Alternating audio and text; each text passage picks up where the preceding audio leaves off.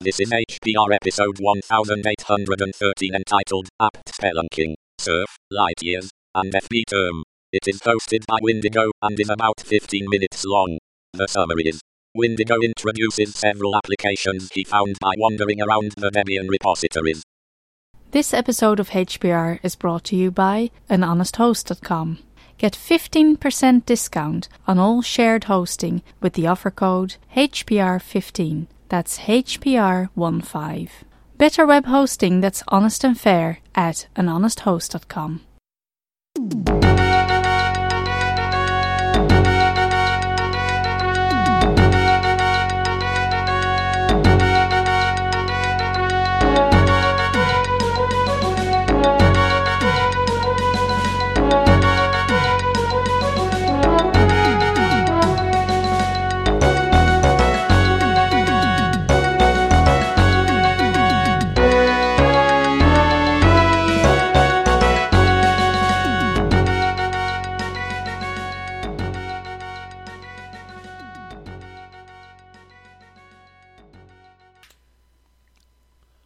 Good evening, Hacker Public Radio.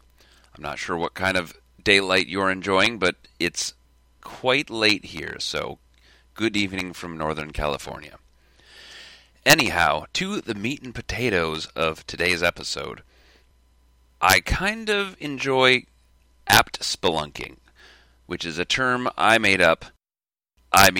coined, for the act of randomly searching through an apt repository, or RPM I suppose if you prefer those, and trying out random projects that you find in your distribution's repositories. This has led me to 3 packages that I'd like to discuss today: Surf, Lightyears, and fbterm. Now these are the Debian package names, so if you do apt-get install Surf or Lightyears or fbterm, you should get the applications that I'm talking about. So first of all, let's start off with Surf, because the little tiny Lego man that I talk to when I podcast to make myself seem less crazy is on a surfboard. So we'll start off with the Surf package, which is a lightweight graphical browser. Surf uses the WebKit rendering engine, so it's just like older versions of Chrome or Safari, and it is a GTK-based application, not that you can really tell. It is extremely Spartan. There aren't any widgets, no buttons, nothing. You just get a window, essentially. So Surf is part of the Suckless project, which I've discovered using minimal window managers. And Surf takes the Unix philosophy to its extreme, pretty much. Essentially, you just get that root browser window. There aren't tabs or bookmarks or any other real interface. If you do want to interface with the browser itself, you use a couple keyboard shortcuts that it has documented. You can also use the in-page elements, so if you wanted to click on a link, it'll take you to the next page. It's a completely functional web browser for the most part. It's just very, very bare bones. So about those keyboard shortcuts, for instance, Control H will take you forward in history, and Control L takes you backwards. So it's like the back and forward buttons. If you'd like to visit a URL, you can either pass it in as a command line argument, so when you launch the Surf browser, you could do surf space and then the website address you would like to visit, or you can use the Control and G keys, and that brings up a very bare bones drun-like text input that lets you send in a new website to visit. And that'll replace your current website, so it's just like the old days of pre-tabbed browsing, where you only get the one window, and that's it. That's Surf. Surf is very good for extremely lightweight systems because it doesn't take a lot of resources, and it really does do it just enough to qualify as a web browser. If you're easily distracted, like I am, Surf would be a great way to keep yourself on task because you can't really get off task without completely losing yourself. So it kind of enforces that discipline to stay on the one site. It's also very useful if you have a web app and you just want that as kind of its own floating application. So I have several different web apps hosted from my VPS. I use Roundcube Webmail. I use GNU Social. TTRSS for my RSS reading. Lots of other web-based things that really are their own applications. But if I just hide them away in a browser tab, that doesn't really give them the respect that they deserve in what they do. It's my webmail could be its own application like Thunderbird or Clawsmail or Mutt even. And isolating it in a single browser tab among my sea of browser tabs seems silly. Currently, I use Firefox's App Tab functionality where it takes a single browser tab, makes it permanent and in its own separate section, but Surf would be a much more official, much more streamlined way of doing that, I think. One word of warning with Surf is I don't think it supports things like Flash plugins or any of the stuff that gets tacked on to a full browser. It'll support HTML, CSS, and JavaScript pretty well, and anything built into WebKit, but I don't believe it does plugins and things of that nature. Now, moving swiftly onward, there's a very quirky, very particular game that I enjoy in the Debian repos called Lightyears.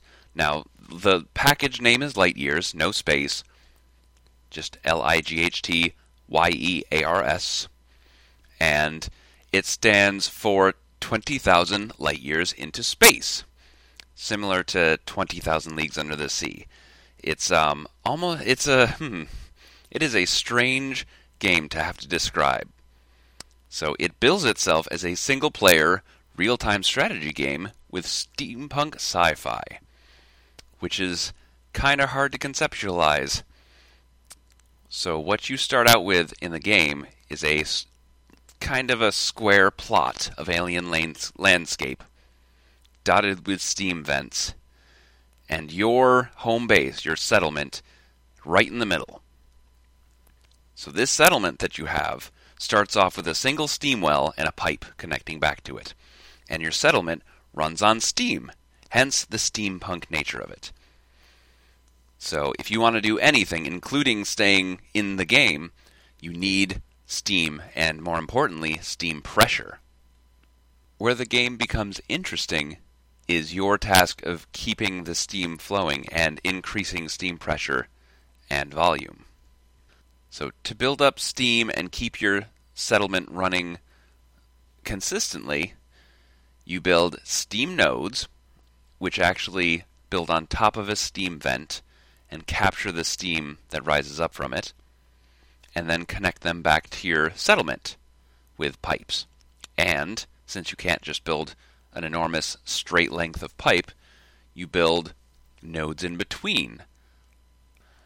This game is kind of unique in that it takes into account how long your pipes are, and anyone who's dealt with pipes knows that the longer the pipe is, the decreased throughput or the more resistance you get, and that's no good if you're trying to run your settlement on steam power.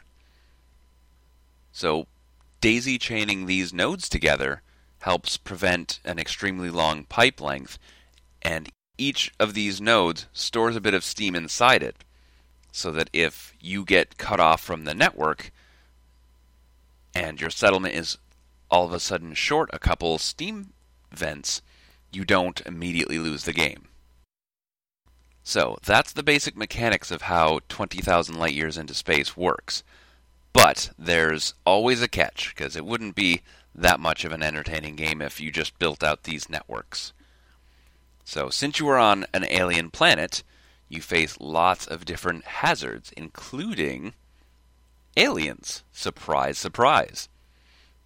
You also can run into inclement weather, seismic instability, and all of these damage your steam network. So aliens will come through and take out single items. So they will shoot out a pipeline, or they will attack a node and damage it, so it won't be able to function as well. And all of these damages via storms and earthquakes and aliens can increase the risk of your settlement losing steam pressure and you losing the game. So you have to build in reliability into your network, or else you're pretty easily wiped out. But if you have a very robust system of these pipes and nodes, you can weather the storms and deal with the different adverse conditions without losing the game. I think that might be one of the reasons I've liked this game so much.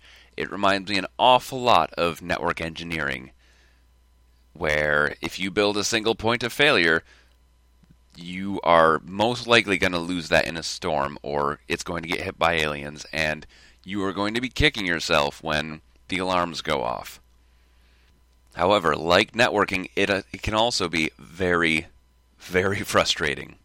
And I tend to take games like this personally, and I have been known to get very grumpy when aliens will knock out my steam in a very unsportsmanlike manner, in my opinion. If you like strategy games, or you like networks, or you like little green lines that happen to represent steam pipes, I would give this one a shot. It's lots of fun. It's deceptively complex for such a simple game mechanic. So that brings us to our third package, which is called fbterm. So this package is another in the lightweight category. fbterm is a terminal emulator that works in a frame buffer instead of running on an X server. So a frame buffer is a very low-level method for displaying text or graphics, and is used most often from the console, skipping the overhead of a full X session. What I have done with fbterm is I've used it to start up a very nice anti-aliased, customizable terminal straight from the console.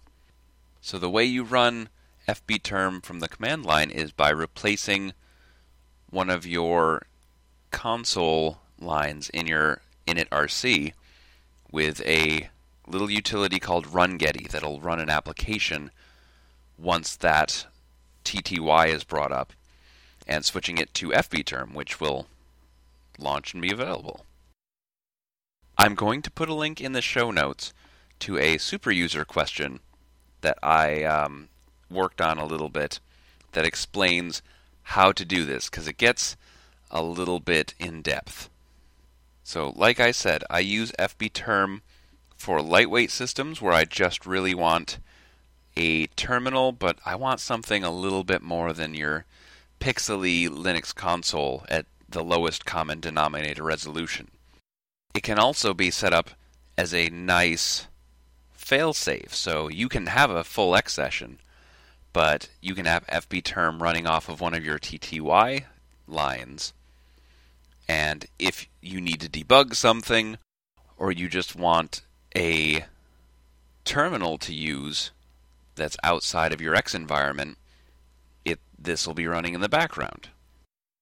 I, for one, use a lot of Unicode characters and things in my bash prompts. So having a Unicode-supported font on my TTY lines is a very nice option. Plus, like I said, not having to work at that 80-column resolution that the consoles default to is very nice if you need to page through a lot of output or read through logs or X debug messages. So I usually have one of these things just in case. So that's just a quick sample of some of the random Debian packages I've bumped into while doing various searches of the apt repositories. If you found a cool utility in that very same way, why don't you make your own HPR episode and let me know about it? I would love another weirdo utility to put in my toolbox. And I happen to know there are a couple Fedora fans out there, so if Fedora has this same kind of experience where you're searching for a package and you run into a very out-of-the-way, uncommon utility that you'd like to bring some notice to, why don't you record an episode about it? So until then, I think I'm going to sign off.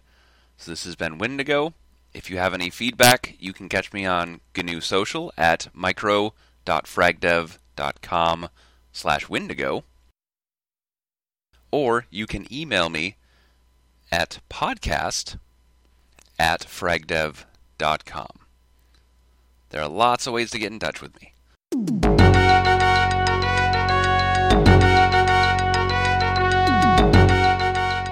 You've been listening to Hacker Public Radio at hackerpublicradio.org. We are a community podcast network that releases shows every weekday, Monday through Friday. Today's show, like all our shows, was contributed by an HPR listener like yourself. If you ever thought of recording a podcast, then click on our contribute link to find out how easy it really is. Hacker Public Radio was founded by the Digital Dog Pound and the Infonomicon Computer Club and is part of the binary revolution at binrev.com. If you have comments on today's show, please email the host directly, leave a comment on the website, or record a follow-up episode yourself. Unless otherwise stated, today's show is released under a Creative Commons Attribution Share Alike 3.0 license.